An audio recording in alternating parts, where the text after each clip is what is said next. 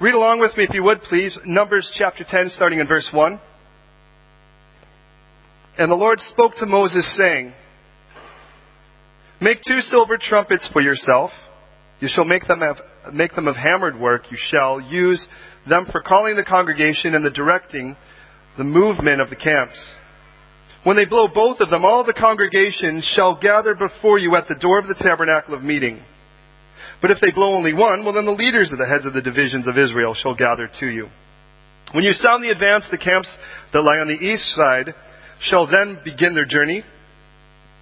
When you sound the advance the second time, then the camps that lie on the south side shall begin their journey. They shall sound the call for them to begin their journeys. And when the assembly is gathered together, you shall blow but not sound the advance. The sons of Aaron, the priests, shall blow the trumpets. And these shall be to you an ordinance forever throughout your generations.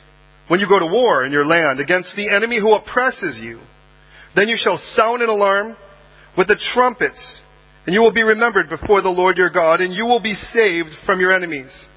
Also, when the day of your gladness and your appointed feasts, and at the beginning of your months, you shall blow the trumpets, offer your burnt offerings, and over the sacrifices of your peace offerings. And they shall be a memorial for you before your God. I am the Lord your God. Now it came to pass on the 20th day of the second month in the second year that the cloud was taken up from above the tabernacle of testimony. And the children of Israel set out from the wilderness of Sinai in their journeys, or on their journeys. Then the clouds settled down in the wilderness of Paran. So they started out for the first time according to the command of the Lord by the hand of Moses. So the standard of the Lord, the standard of the camp of the children of Judah set out first according to their armies over the army of Nahshon, the son of Aminadab. Over the army of the tribe of the children of Issachar was Nathanael, the son of Zuar.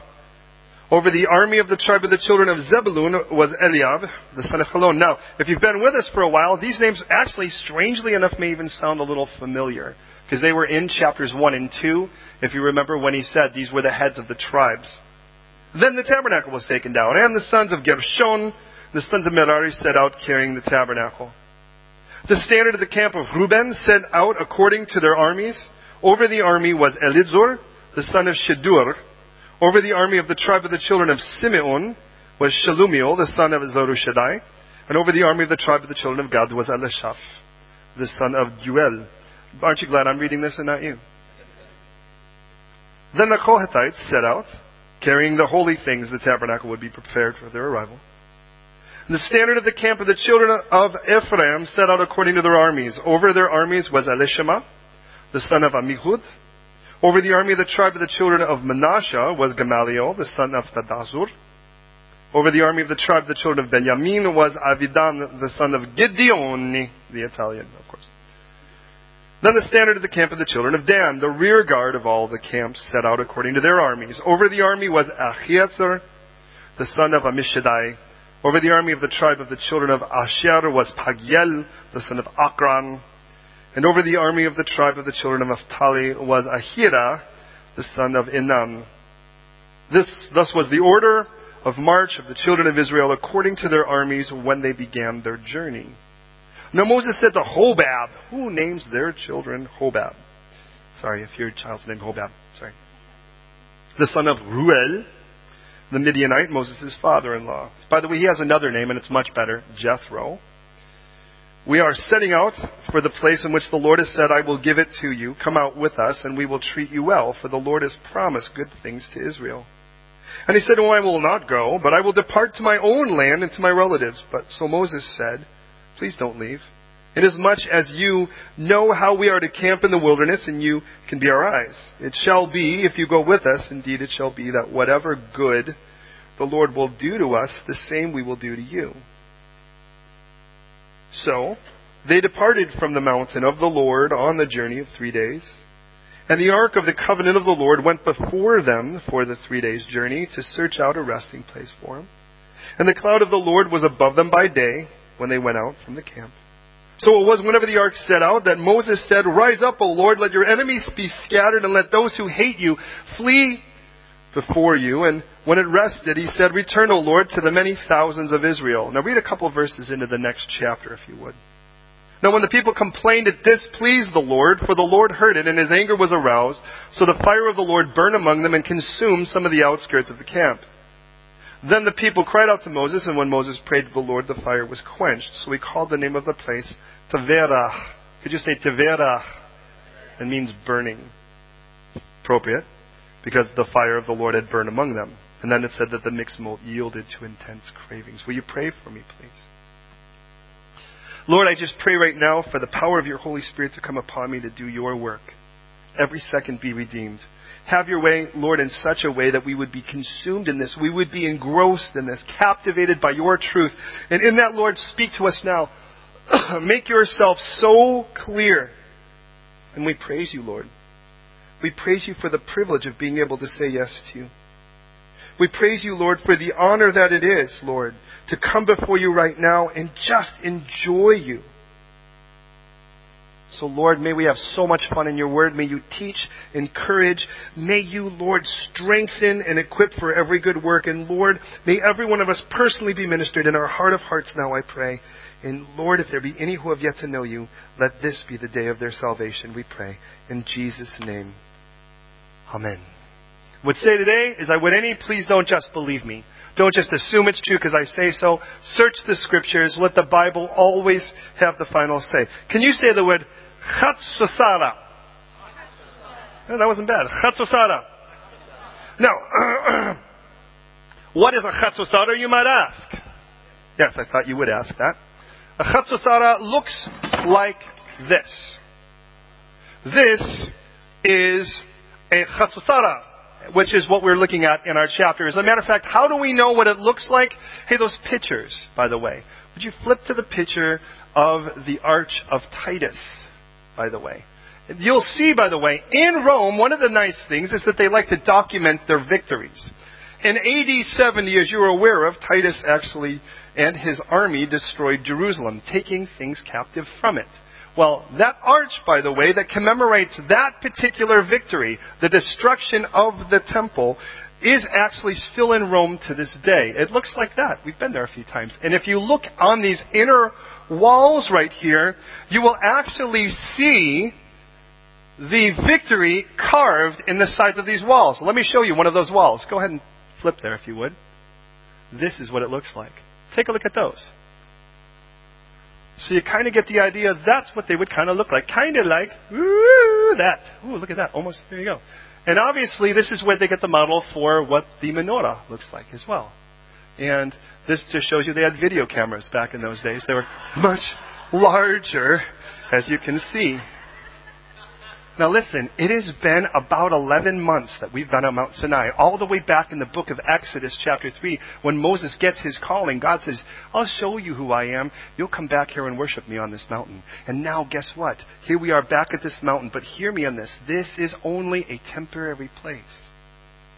That's the danger is, it's enough for some to get out of the bondage they're in, but it's not enough for God. Good is not good for God. God is a God of awesome, or should I dare say awful, full of awe. Good's the worst. As a Christian, good should be our worst. God has called us to amazing, to excellent. So please hear me in this. Though we were just happy to no longer be in the land of bondage, and we've been there for almost a year now, God had actually given these crazy rules that said, hey, when we break camp, this is the way it's going to work. I'm going to give you 4 banners, 4 standards, one for 3 tribes apiece. Judah will start, Reuben will follow, and then will become Ephraim, and then after Ephraim will come Dan. Now, those 4, by the way, those 4 standards, as we know it, would be that of a lion, as in the lion of the tribe of Judah. It would be that of an ox. It would be that of a man, and it would be that of an eagle. Dan would carry the eagle. Interesting, because they're the very 4 things that testify of the 4 Gospels. Is Matthew presents Jesus as the King of Kings. Did I say an ox in there? I want to make sure there was a 4th one. Good. The ox, that of the animal of burden, the servant, as Mark presents Jesus as the servant of servants. As Luke presents Jesus as the man of men. And as John presents Jesus as God. Now understand, in the first 9 chapters here, God has said, hey, by the way, you're going to break camp and you're going to move. And we all go, yeah. We nod and agree. But we've been here for months. We have been here for now almost a year. And now God says, here's how we move. Here's the problem, beloved. When God said we, He meant we. He didn't mean the pastor and a few people, we. And He said, this is what's going to happen. There'll be 2 of these babies, silver trumpets. And when they're blown, you know that something's up. Now God will tell us about short blasts and long blasts, but the idea is quite simple. When you hear a trumpet, it's time to go. God does not treat us like teenagers. In other words, I'm going to blow a trumpet, another 2 hours, I'm going to blow another trumpet, another couple hours, I'm going to blow a trumpet again, and then I'm going to wait for you at the door. You know, God said, when you hear this, get up and go. Our whole life now lives in the shadow of trumpet. I want you to recognize that. We have to have a trumpet-ready life. Because like it or not, when the trumpet comes, we go. Because God's going. Which shows us that God, by the way, doesn't have to wait. That's a dangerous thing. Now, there are other horns God will speak of. They are, let me show you what they kind of look like. There are 2 other ones, and they come from animal horns, like this one.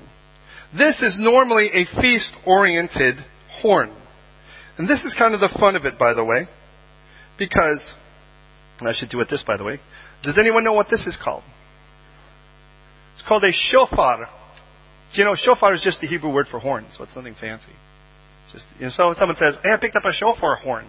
So it's like saying, I picked up a horn. But then we came from the place where they had the Los Angeles Angels, which means the Angels, because the Los Angeles means the angels.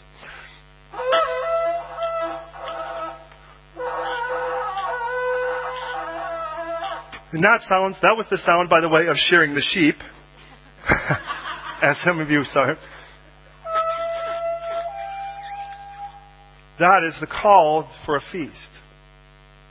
And it is important to recognize this was the animal, one of the animals that grew there. It's neat to know that, by the way, you didn't actually rip this off while they were alive. Those poor guys walking around going, I'm a baby unicorn. No, actually, you waited till they died.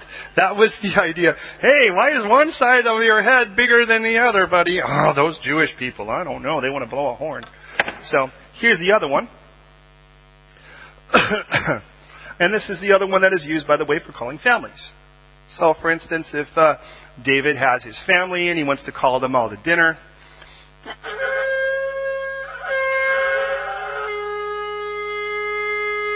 it's a deeper sound.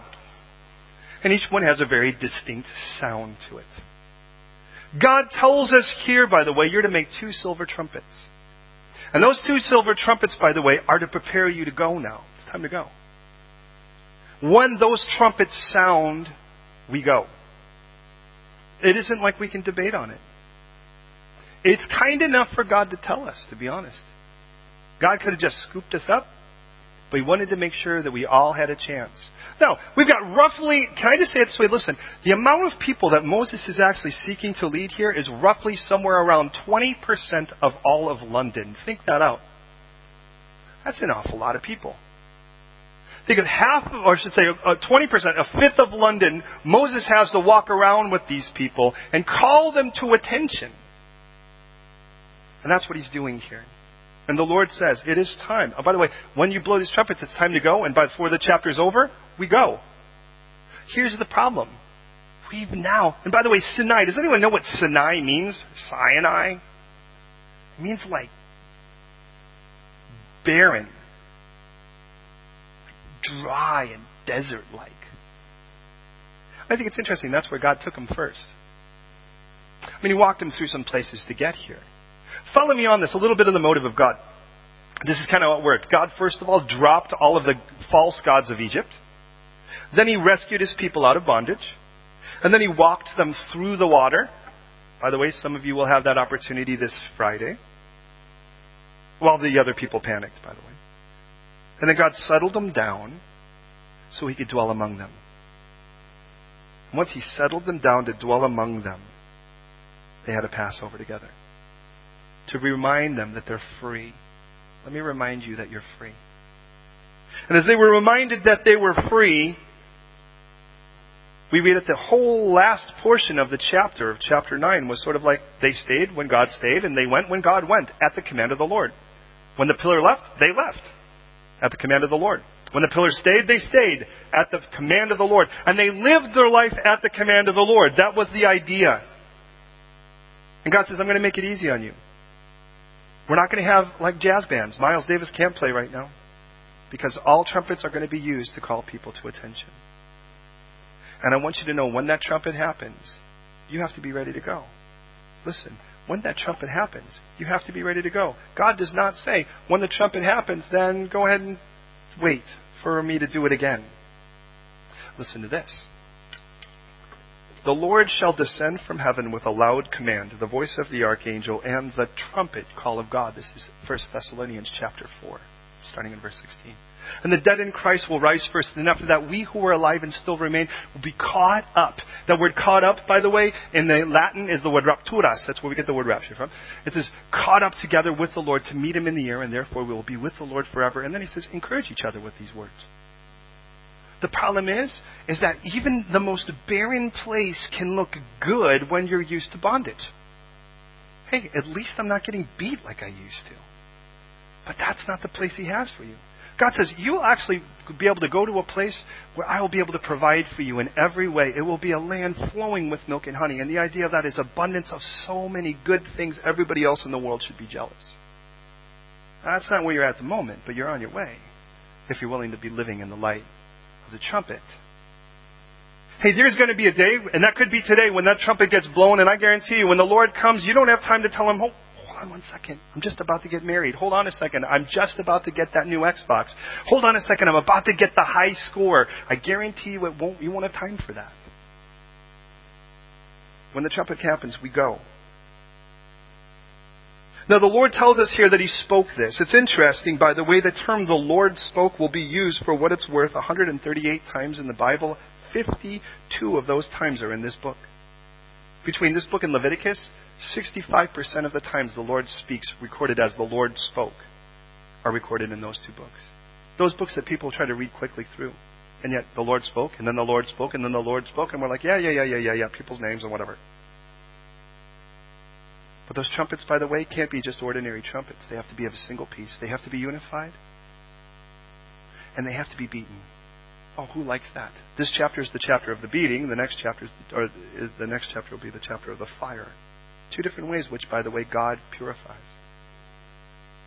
And He tells us that if you blow, in one case, if both of them are working together, the entire congregation comes together. On the other side, if you blow only one, well, then it's the leaders. And it tells us how that works. Starting with the east side, then the south side, and it works clockwise. East, south, west, and north. And that's the way it'll work. That will be Judah, who will always seem to lead things behind the ark. Of course, that makes sense, since from the lineage of Judah will be our Messiah, Jesus Himself. He's going to lead us. And it'll be Judah, and then it'll be the oldest. And then it'll be Reuben. And then from there it'll be Ephraim, who, by the way, Jacob sought to make the firstborn. And then it'll be Dan. And those that will follow him.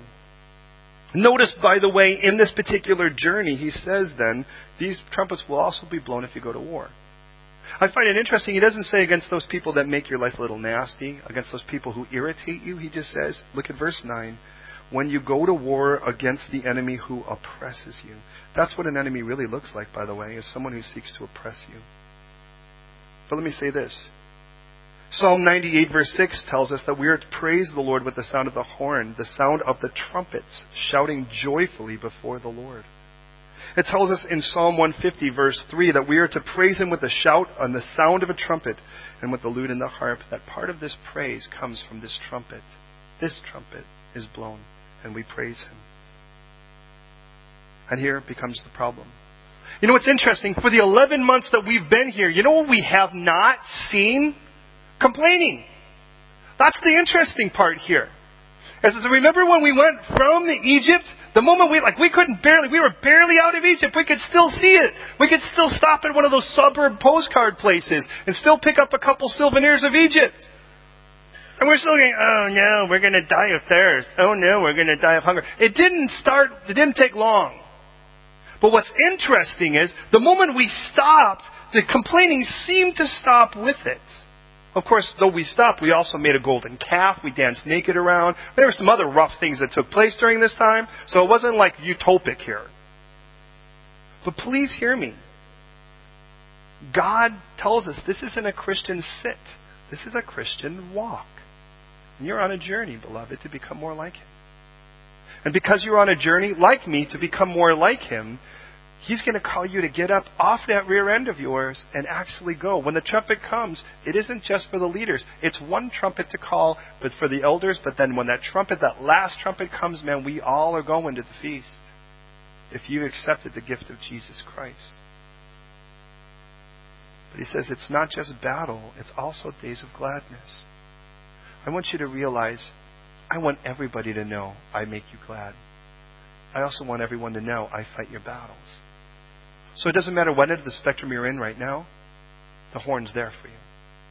That trumpet, first of all, to remind you He's coming back, but that trumpet also to declare that we should be among each other at those times of great battle. That we're not, and let's face it, if you're anything like me, I like to die alone. You know, I'm the kind of person that if I have a really rough time, just put me in a cave somewhere until I'm done. Some of you are like that. And I'm not just talking about hey, you've got a nasty contagious thing. Yeah, you might want to be home alone for that. But I'm talking about those moments where things are a little rough inside. Hey, there are times where you do have to walk it off and you have to get alone with the Lord. But don't ever run from the house of the Lord at a time like that. Because the horn gets blown here for a purpose. And it's to assemble people. And He says, in your battles, I want you to build. Because you know what happens here? Here is where you hear He fights your battles. You're not going to hear it out there. Out there, it's like you need to fight your battle. Here's another DIY book on how to conquer this. And we read in the Scripture, God says, can I just step in instead? But the hard part is God does not want to jump in while you're still trying to fight the battle too. This isn't one of those kind of weird wrestling tag team things where you're in and He's in at the same time. You know, it's like somehow in it's like you're kind of battling Satan and God goes and you tag him and He grabs the chair. You ever seen that, right? And He's like, goosh, goosh, right? It's not like that at all. It doesn't say greater is He who was with me than he who was in the world. It's greater is He who was in me than he who was in the world. You need to see the difference. But it's also going to be times of great joy because interestingly, for some people, you can get really, really blessed and you won't go to the house of the Lord unless you're in a trial. But can I just say the most important thing to God is your relationship with Him? And if the only time you cry out to Him is in a trial, it's amazing He ever keeps you out of them. If the only time you celebrate Him is when you're happy, well, I'm hard-pressed to find people like that, by the way. I find the moment we get blessed, we turn into the book of Judges and we're like, awesome, I'll see you next trial. God's like, well, then I got one tomorrow for you at latest. But look, we know this, and this is the problem. Progress comes with battles. There will be battles to be fought. But you know the hardest thing about this is?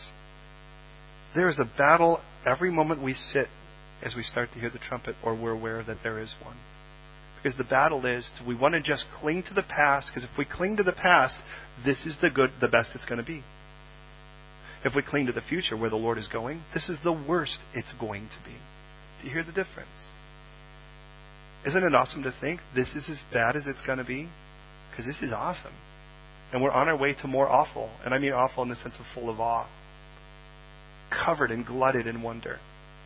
Consumed in His glory. Seeing God do things beyond our wildest imagination. And all of a sudden we're like, wow, we could put this stuff in the Bible and it fits. So listen. Verse 11 says this. It came to pass on the 20th day of the second month of the second year. Stop. Does anyone remember when the Passover starts? It's the 14th day. The 14th day of the first month. Remember there were some that actually touched a dead body? Do you remember that?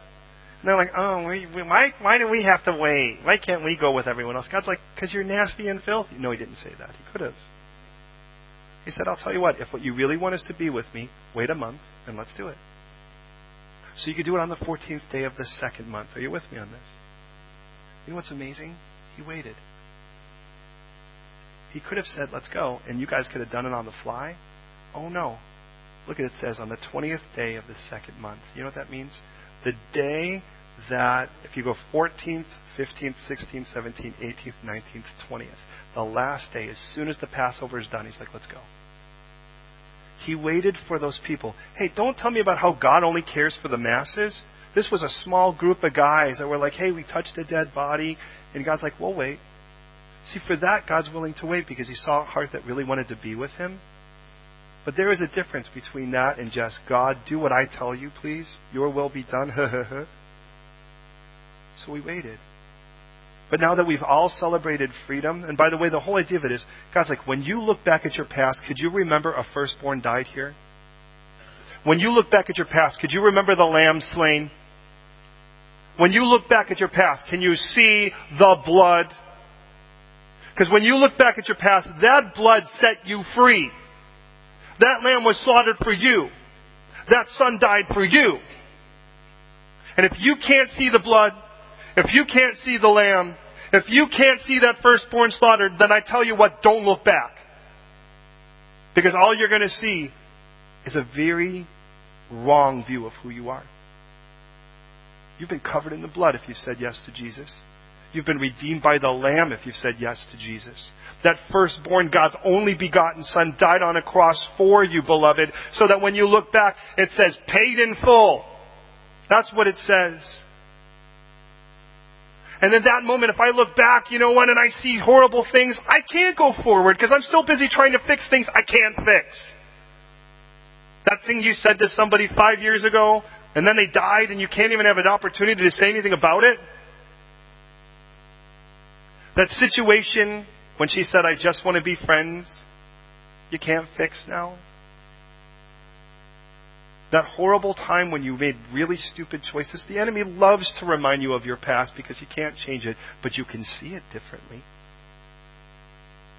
And if all there is that and I want to fix it, and I want to dig through that dirt a little bit more and try to figure out what really messed me up at 7 or whatever the case is, let's just be honest, you'll never walk forward. Paul says, let me tell you what I do. I leave what is behind me and press forward for the upward call of God in Christ Jesus. For whom, by the way, he said, I've suffered the loss of all things, but I'll still do it. Because my eye's on the prize. So it came to pass on that day, now that we're done and we've all looked and we looked back and said, free. Can you look back and say, free? It's a drug addict, free. I was addicted to sex, free. I was addicted to anger, free. I was a horrible gossip, free. I was controlled by what other people thought of me, free. Covered in the blood, free. I never thought I would be enough, free. Covered in the blood, I'm free. Afraid if I ever really showed people who I really was, they would just laugh at me. Covered in the blood, free. I'm a new creation now. That's what I am. Now I don't have to prove anything to anyone. Jesus proved it at the cross. I've proved enough. So now it says, let's go. So there we were. Now, by the way, God didn't warn us. It wasn't that He said, hey, let's have Passover and then let's go. He just said, let's have Passover. And then we said, well, we all had Passover. We're just going to chill. He goes, no, not everyone. These guys, we had to wait a month for them to get clean. So they got clean. A week out of the camp, like they did, like what happens when you touch a dead body. And all of a sudden there we were, and Suzanne's doing the clothes. Amina's sewing something. That's kind of how it is. Joe is doing some kind of funky dance in the front of her house. David's doing a really cool imitation of Charlie Chaplin at this particular moment. Jenny's playing some crazy game and snorting like Peppa Pig. It's just one of those days. It's the average, normal, ordinary day. Mary's going, what? No, I make lamb. Right? Bjorn is heading off to some country that few people visit. That's like it's an ordinary day. Shirley's hugging someone. It's an ordinary day. And then all of a sudden, we go, are you kidding me? Let's face it. Every one of us probably went, no. Really? Sound like a trumpet to you? That sounds like a trumpet to you. Yeah, it sounds like a trumpet. Do you have an elephant in the house? No elephant. Wait a minute. And then we look outside, and what would you do next? You know what I would do? I would look out at the tabernacle, wouldn't you? To see if the pillar's moving. And it isn't like the pillar was standing at the door going, waiting. The pillar started moving. And as the pillar started moving, guess what? So are we. Because see, this place that we're at, where God says, let me establish this. I need to get you out of bondage before you realize I want to be among you. That's the thing I want to get here. In this barren wilderness, that's what I want you to get more than anything. I want to be among you. Not just I want you not to go to hell. I want to be among you now. And as soon as I get you out, that's the first thing I want to deal with. Let's get that dealt with. Now let's take you to someplace better. But you're with me now. So the children of Israel set out in the wilderness. From Sinai on their journeys, and the clouds settled down in the wilderness of Paran. Hey, do we have that slide, please, of showing you kind of where Paran looks like? So we've basically taken about a 3-day journey.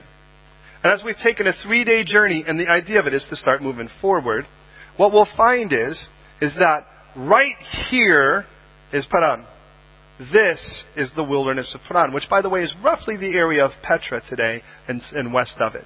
So if you get an idea, there is the Med, this is the this is the Med, this is the Red, and this is the Dead. Those are our 3 bodies of water. As we go down from here is our salt. By the way, this would be Sodom and Gomorrah. We go down south, and right here is this wilderness. So we're right here right now on our way up to do this.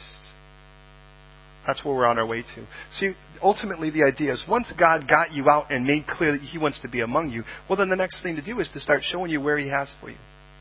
And this beautiful new place, see, He's going to reinsert you into the world to be a world changer. But He wants to get you out first. So you realize Christianity is not about church. Christianity is not about laws and rules. First and foremost, Christianity is about the presence of God living in you, and that came through the gift of Jesus Christ on the cross. There will be rules that will come with it. Church is, by the way, one of the benefits, not obligations. This is the new family. And so we started moving. So what happened? They started out for the first time. Look at verse 13 with me. So they started out for the first time according to the command of the Lord by the hand of Moses. This was the first time we've ever gotten up now with God in the center of our camp. Listen to it again. It is the first time we've ever gotten up and moved with God at the center of our camp. It's a very different world. So we got up and we did it. First was the standard of the camp of Judah. Notice that in verse 14. And it tells us, by the way, after that, and He'll move. It says, notice, once that happened, the tabernacle was taken down. But He wasn't going to take down the tabernacle until we started moving. So we started moving. The tabernacle was taken down. Gershon, by the way, and Merari set out to carry it. Then came the camp of Reuben. That was the second of our groups. By the way, that's now our south side. We started on the east and we went south. And then the Kohathites started carrying the holy things. Now, if there's there's only 4 standards. Each one has three tribes with it. I mean, 6 are ahead of this and 6 are behind it. Which means then that the holy things are still in the center of the camp. Did you get that? 6 in front, 6 in the back. So the standard of Ephraim came next, and then the standard of the camp of Dan came in return. But let me warn you here. When you're going to get up and move from just this place, well, there's some changes that need to happen. Interesting. Look at verse 29. This is what happens. In Exodus chapter 4, when God called Moses to be a deliverer, and Moses started, he hadn't circumcised his kids, if you remember. So what happened is his wife went, immediately did so, because God was actually in a position to kill Moses if he hadn't. And then she got all nasty with him and said, "You're a husband of blood to me." Which you may say she had a really good reason for doing so, but he sent her home from that. You don't read about her again for another 14 chapters. So what happened is it sounded like she kind of got nasty at him, and he said, "Fine, you're going back to your dad with the kids." And off they went. Exodus 4:25, by the way, for what that says. But now in Exodus chapter 18, it says, "Then Jethro, Moses' father-in-law, took Zipporah," that's Moses' wife, her name means little bird, "and after he had sent her back." So maybe somewhere in it, Moses knew, okay, I'm going to stand before Pharaoh. Things are going to get rough. You might want to go back with your dad until this whole thing blows over. Or maybe it's just like, woman, you're getting on my nerves. I'm sending you back. I'm not telling you either one of those is the case. And I'm certainly not telling you either one of those is godly counsel. God's recording history here, not counsel. But it's interesting that in chapter 18, father-in-law brings Zipporah and the kids back. Says, they're yours now. You're out of. Remember, by 15, they walked through the Red Sea. So now here they are. Egypt is dead. He hears about it. And it's interesting because this guy Jethro, also called Hobab, as we see here, celebrates. Moses tells him all the great things God has done. And this guy's like, wow, your God truly is the real one. Which tells us that this whole showdown in Egypt wasn't just for Israel. And not just even for Egypt as well. But also, by the way, for the Midianites here who would say, you know what, your God really is the real one. And with that then, he offers a sacrifice to this real God. And then he leaves. So in 18, off he went. But somehow again he shows up again. Maybe he showed up to figure out whether, just to check up and make sure Moses was treating his daughter well. It's hard to say. But now notice though in verse 29, Moses says to Hobab, the son of Ruel, which by the way means friend of God. What a great name that is. That's Ruth, that whole Ruth thing means friend. The Midianite, Moses' father-in-law, we're setting out for the place of which the Lord said, I will give it to you. Come with us and we will treat you well, for the Lord has promised good things to Israel. Now please hear me on this. The last time we have an encounter back in Exodus 18, that father-in-law looks at Moses, and Moses is working not 9 to 5, but from sunup or earlier to sundown or later, judging people and hearing about everybody's complaints. And he's like, you're going to kill yourself. You need some help. Get some backup. Get 70 guys that will back you up, that can handle a lot of the petty issues. And if they can't get past it, let them bring it to you. Moses heeded that, by the way, and ordained 70 guys as a result of that, which ultimately will be the birth of the Sanhedrin, as we know it, which means the 70, for what it's worth. So with that in mind, it's like the guy seems to be in a position where he gives counsel to Moses. So understand, Moses turns and he goes, the Lord's promised us really amazing things, and I'd love for you to go with us in this. And it seems to me that he was okay being there in Sinai, but the moment he started moving, Ruel says, no, it's not. I'm not going to go with you anymore. And I see the hand of the Lord all over this. Please hear me. When you first give your life to the Lord, it tells us in 1 Peter chapter 2, as newborn babes in Christ, desire the pure milk of the Word that you would grow thereby. Pure milk of the Word does not mean some other pastor teaching you how to read the Word. Now, you may get all kinds of really cool and funky insights from it, but what you never get is what it's really like to get in the Word alone and hear God speak to you personally. And you get to be like that Ethiopian eunuch that says, how can I understand unless someone explains it to me? And that's a really horrible place to be honest. That tells me, if that's the case, that tells me someone's failed. Because we don't get to that place where we start just reading the Word. Hey, you don't get it all. God's like, of course you don't get it all. Your brains would explode. But you get what you're supposed to get right now. And you're like, but it's really simple. God's like, yeah, it's supposed to be really simple. And we take that for granted. The reason it's really simple is God made it clear to us. And so with that, we start to learn. But as we start to learn, what happens is we still kind of sit and we grow. And somewhere down the line, we grow in our walk with Christ. Not just our sit or our stance, but our walk with Christ to this place where we actually have to start becoming leaders. We don't live to be permanent. Now, we'll always follow Christ, but we will lead others. That's the point. And He's called every one of us to be that. And that becomes the dangerous thing, because most of us would rather be lazy and just let somebody else lead. And so what Moses does, by the way, in the wilderness, he's like, hey, remind you, in their position, it seems like Hobab kind of has the upper hand, even though Moses is leading 2 million people. When it comes to Hobab, the guy says something, and it seems like Moses is like, yes, sir. And he's like, why don't you come with us, please? You can be our eyes. You know how we set up now. You've read the rest of, we get the beginning of Numbers. I've been writing it, and take a look at it. And he's like, you know what? No. And can I say, there are some people God ordains just for the wilderness part. And you know what will probably happen with this guy? He'll probably go and find somebody else that's wandering around in the wilderness and help him. Hey, there are people like that. Can I say, in the planting of a church, and we've been blessed to see several churches planted. Hey, the beginning of it is a lot like wandering around in the wilderness. Man, you're just trying to find a place to have a church building. Isn't this amazing what we get? Who knows how long we'll have it? We'll take it while we can for the moment until the Lord brings us something else. But we set up and we tear down, and we have lots of Levites, by the way. Praise the Lord for our Levites. Those are the guys who carry the speakers and set them up and plug things in the right places and, that kind of stuff, which you really don't know about unless there's feedback and you go, Jeffrey, but you don't know how hard he worked to get everything set up. It's the people that carry everything to the front, tear it down, put it all back there and cover it with coverings and a whole bit. People who set up tea and all those cakes and all that stuff that you smelled cooking when you walked in. It's a lot of Levites. It's a lot like wandering around in the wilderness. But there gets that point where God settles you down, and maybe you get to that place where maybe you aren't setting everything up every day. But in that first part, there are people that will just be in. Awesome. There will be people that will just be in the wilderness. They're like, this is our time. And there'll be other people that will actually walk forward with you. But please hear me in that. You just got to be where God called you, but every one of us is going to walk. You're going to walk somewhere. You need to be where God's called you to. But I want to warn you, the moment you start walking forward, battles are to be fought. And one of those battles is the battle of laziness. One of those battles is going to be the battle of just leaving the familiar, leaving those excuses you have. You're just like, well, I've always been emotional. And God's like, what if I didn't make you controlled by your emotions anymore? You're like, but then I don't have that excuse. And God's like, exactly. But you have some friends that are like, you could just say, you know what, I decided to be emotional today. And they're like, oh, honey, you just get some Ben and Jerry's and watch Oprah. Everything's cool. And it's like, and what happens is in the wilderness, that works out. But sooner or later, you have to get up and leave that barren place for some place of fruitfulness. And that place of fruitfulness, by the way, chances are is going to be that. And I've learned this in people's lives, mine too. Either truth will dictate feelings or feelings will dictate truth.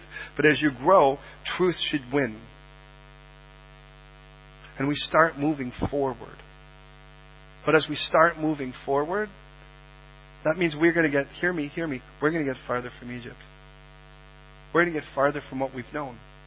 And we're going to get farther from our past that we claim to hate but cherish anyways and we hold like a teddy bear. Oh, my past is so bad, but you snuggle with it every night when you snuggle with all those old bitternesses and all those old regrets. Like that's what gets you to sleep at night, like a familiar pillow. Do you really think that's what the Lord has for us? So please hear me. We're almost done, believe it or not. But in this, Hobab comes up to the guy and he's like, please go with me. Can I warn you? You might do that to your past. Please go with me. And the Lord's like, no. Hey, old sin, please go with me. Hey, old excuse, please go with me. Hey, old identity, please go with me. Hey, old strength, please go with me. Hey, old regret, please go with me. Hey, that thing that happened to me that I know that if I whip out, people will just instantly ensue pity. Hey, please go with me. And by God's grace, He's like, no, that's not going with you now. That's extra weight. And as you're walking, extra weight is not a good thing. In the book of Hebrews, it talks about that race that we're to run to win, and it tells us to throw off all weight. Because if you really want to run this Christian, and what you realize is as we grow in Christ, it goes from a Christian walk to a Christian race. Man, I want to learn how to run with Him. Well, hear me on this. So here we are, and we say goodbye to our Hobabs. Is that a weird thought? You know what's interesting? This is the last we're going to see of him. When he says, please go with me, and the guy's like, no, I really shouldn't. And he's like, no, really, please, will you go with me? You know what's interesting? It's the last we see of him. What does that tell you? What do you think the end result is? Did he just, from this point on, instantly get quiet? I doubt it. So all of a sudden, here we are. This Hobab, we say goodbye to. And by the way, you know what's interesting? Do you know what his name means? It means cherished. Sometimes you're going to have to let go of that which you used to cherish. Hey, you know, there's going to be a day that you're going to be able to show people a picture of One Direction, and some girls are going to be embarrassed. I'll say, I just want to warn you, you used to faint over these guys. How do I know that? Davy Jones, Sean Cassidy, Westlife, Backstreet Boys. Are some of you swooning when I say these things? Not you, Juan? Probably not.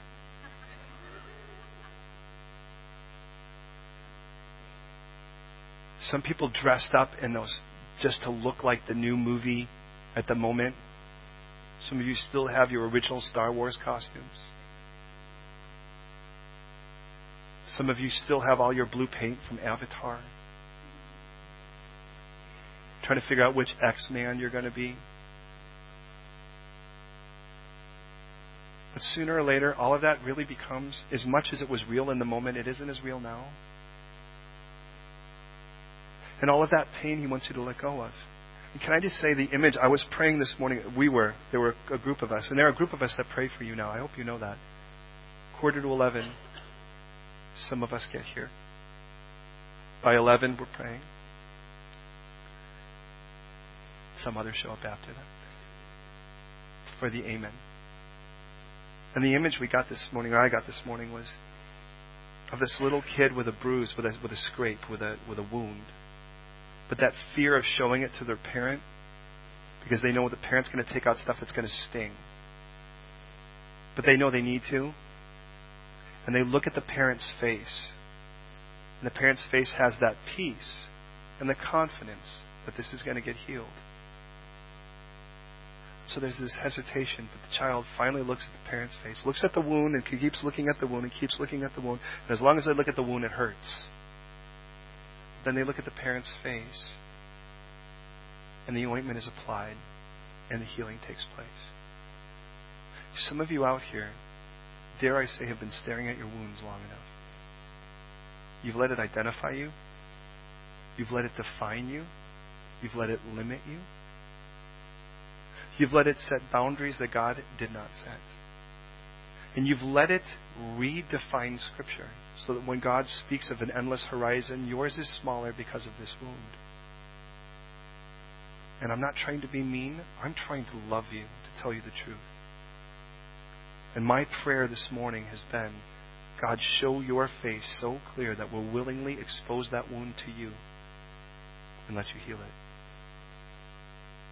But if, when Jesus said to the man that was at the pool of Bethesda, do you want to be well? You'd think, duh, why wouldn't he want to be well? Because he had excuses to bank on this way. He had responsibilities that he could bank on this way. He had a familiarization that he could live with. It was familiar. And he could claim the victim card. And that's what he had to leave behind. No longer a victim. No longer just hanging out with the familiar because it's horrible, but it's familiar. No longer being irresponsible. I'm not trying to make light of the wound. A wound is a wound. I'm trying to make big of my healer. And for whatever it is you've cherished that's wounded you, let the Hobabs go. What if you did? What do you think would happen? Do you know what would happen? You'd leave that barren place for a place of fruitfulness. You'd follow the Lord like He called you to. And so this cherished goes, I'm going to go to my own land. He's like, yes, but you could be my eyes. And this is what happens, beloved, with what you cherish that needs to be let go, is it affects the way you see things. He's like, no, I'm going to go. And this is how the chapter ends, beloved. They departed from the mountain of the Lord on a journey of 3 days. Isn't that an interesting amount of time? That was the distance between death and resurrection, isn't it? Do you get it? When we're willing to leave our Hobabs, we start leaving our death for our resurrection. When we're willing to leave that place we're familiar with, we leave our death for our resurrection. And the ark went before us. The cloud was above us. And this is the way it went. Whenever we left, we said, God, scatter the enemies. This is what happens. You know, when we go, we know there are battles to be fought. And with every step we take, we want to be reminded, God, it's your battle to fight. But if I grow, people will hate me. Then God, scatter that enemy. Scatter that part of me that has to be so accepted by people who are going to hell that I won't tell them the truth. Give me a real love for them. Scatter the enemy that actually says, this is good enough. This is the best you've had it. It's good enough. And God's like, but I have best for you. Why would you want good or better when I have best? And I wonder how many of us will even know God's best. Because we're too busy compromising and saying this is good enough. So when we go, we know battles are to be fought, so we say, God, as I go, scatter those enemies. But when we stay, we say, Lord, return, O Lord, to the many thousands of Israel. In other words, if I go, it's for you to fight another battle. If I stay, it's for us to get closer. Did you get that? When I go, it's for you to fight another battle, Lord. And he says, let's get up. And all of a sudden I hear... And I'm like, and there's a part of me that goes, oh no, like an alarm clock that we wish there was a snooze on the trumpet. But no, what happens instead is we say, no, Lord, I want to live in the readiness of that trumpet, because at any moment, hey, that may not just be the trumpet that calls us all up. That could just be the trumpet that says, all right, look it, there's a season of healing, there's a season when we sit, and now I want to raise you up to lead people. But to do that, we let go of our Hobabs. And we let Him be our Hobab. We let Jesus be our Hobab. Him be our cherished. What's interesting is He says that we're to love our wives, husbands, those of us who are husbands, Ephesians chapter 5, like Christ loved the church, past tense, by the way, which tells us of an event versus just a feeling. And gave Himself for her, that He may cleanse her by the washing of the water, the word presenting her before Himself, spotless, without blame or wrinkle before Him in love and all glory. And then it tells us that our husbands are to, no man hates his own body, but he cherishes it and nourishes it. And that's how we're supposed to love, like Christ did. The word cherish is right there. He goes, that's the way that Christ cherishes His own. Is the way you treat your own body in those moments when you're like, I just want more good in it. He cherishes you. We're His Hobab.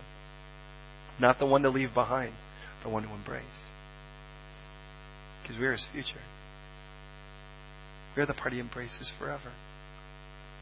Shouldn't we make Him ours? So when we go, what if from this point forward you're like, and the Lord has different trumpets. Sometimes they're internal, isn't it? Sometimes there's that thing inside that says, go! And you're like, I don't think I can hear you. And God's like, do you really want me to scream? It gets ugly. Sometimes He'll bring outside sources. Sometimes He'll bring a restlessness. Now, I'm not just talking about, like, hey, you need to get out of London. I'm talking about you just need to get out of where you are.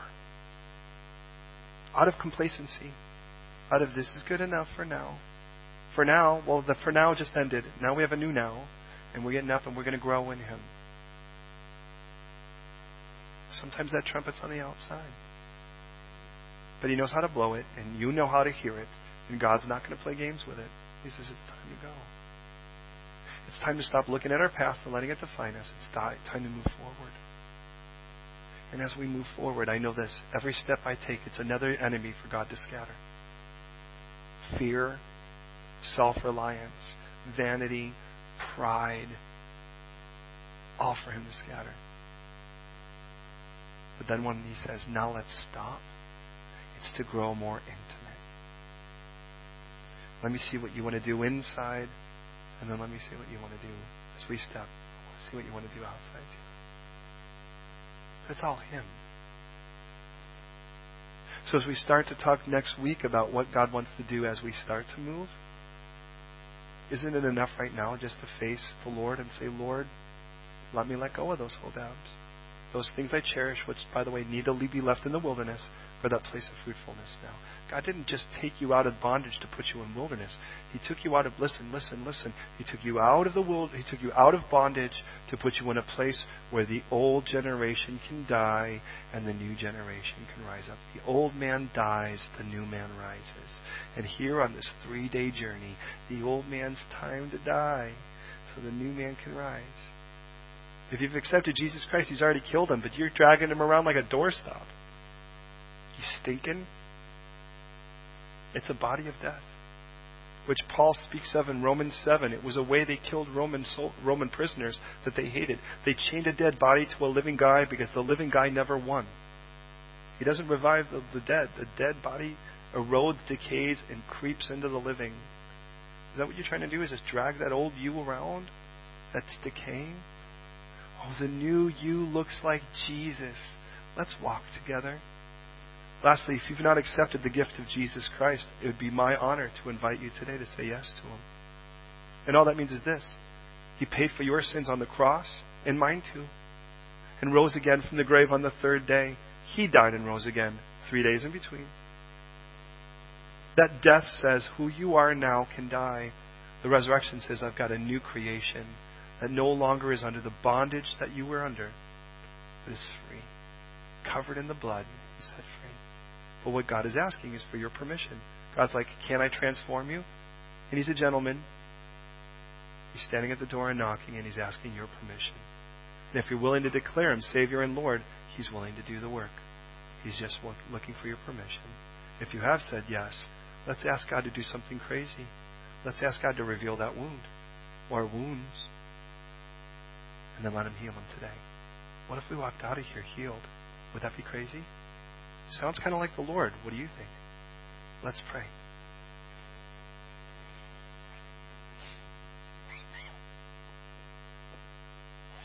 So here we are, Lord, calling out to You one more time. And I confess to You that there are times where I've lived very trumpet unready. That no matter what it was, I'd be just too comfortable on my couch of compromise. But Lord, I come before You right now with my beloved brothers and sisters in this room right now. And Lord, we need You so desperately.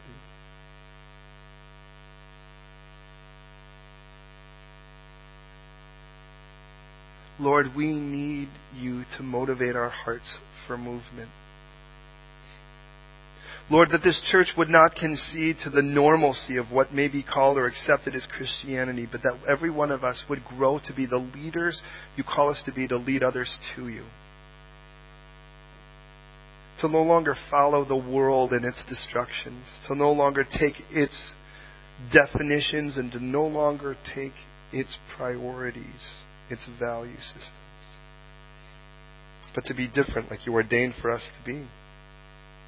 So Lord, we pray right now for every person here, myself included. God, whatever we're holding on to that belongs and to die in the wilderness, whatever we're holding on to, Lord, that keeps us from moving to that place You've ordained for us of fruitfulness, whatever it is, Lord, we're holding on to right now that is so cherished, but in Your eyes so meaningless, Lord, give us a disdain for it like You do, like You have for it. And release from our hands the death grip we are holding on to, so that we could be free to follow You when that horn is blown. Even if it's just deeper into You. We recognize that You do ordain times just to sit still and know Your Lord and to draw closer to You and be intimate with You. But we also know there are times, Lord, where You lead us to move forward, to grow in our walk with You in such a way, Lord, that we know with each step there may be a battle, but that battle belongs to You. And Lord, if we are fearful because we think it's our battle to fight, give us bigger faith. Light that fire under us to walk with You in such a way so that, Lord, we know that every step will be another battle that You will fight, to another enemy You will take down, another foe that will be vanquished before us, Lord, because You go before us. And Lord, for every time we sit still and just go, I feel like I'm in a holding pattern, I'm not even walking right now. If that is where You have us, then Lord, grow us deeper. Grow the roots deeper in You so that we would be stronger and feasting on You, Lord. So that when the next battle is to be fought and the next step is to be taken, that we would take it in greater faith. And Lord, I just pray right now that as You start to reveal those wounds, those crutches we're holding on to, those things that we've let define us that are no longer part of us, show Yourself the great physician. Show Yourself the God of life who makes brand new. Brand new. And Lord, I just pray right now that You would do exactly that. That You would transform us. Transform us into people who are trumpet ready. And right now, at the sound of this voice, if there be any who have not said yes to this Jesus, you've not accepted His gift, or you're not sure you have, you can know you have today. And He asks your permission. Can I take who you are at this moment, and cover you in My forgiveness? Let that person die and create a new person that is free, no longer under that bondage, a new creation, free to serve and to love and to be joyful and to live a healthy life now. And if that's you, listen, I'm just going to pray a prayer and I ask you to listen. And if you're willing to say yes at the end, then what you're saying is, that's my prayer now. Let that be my life now. And here it is. God, I'm a sinner. You know it. I know it. And my sin, Lord, is something you have a right to punish. But I know that you died on a cross so that all of my guilt could be punished. 3 days later, rose again, just like you promised. And so, if you're really willing to forgive me, I say yes. If you're really willing to cleanse me, then I say yes. If you're really willing to heal me of all my shame and my past, then I say yes. But I recognize that's half of it, is just saying yes to who you were for my past. I say yes for who you are in my future too, to be my Lord now, to lead me, to be my victor, to be my bodyguard, to be my Savior and Lord, my love, my life. And so I say yes. Have me. Make me pure, make me clean, make me yours.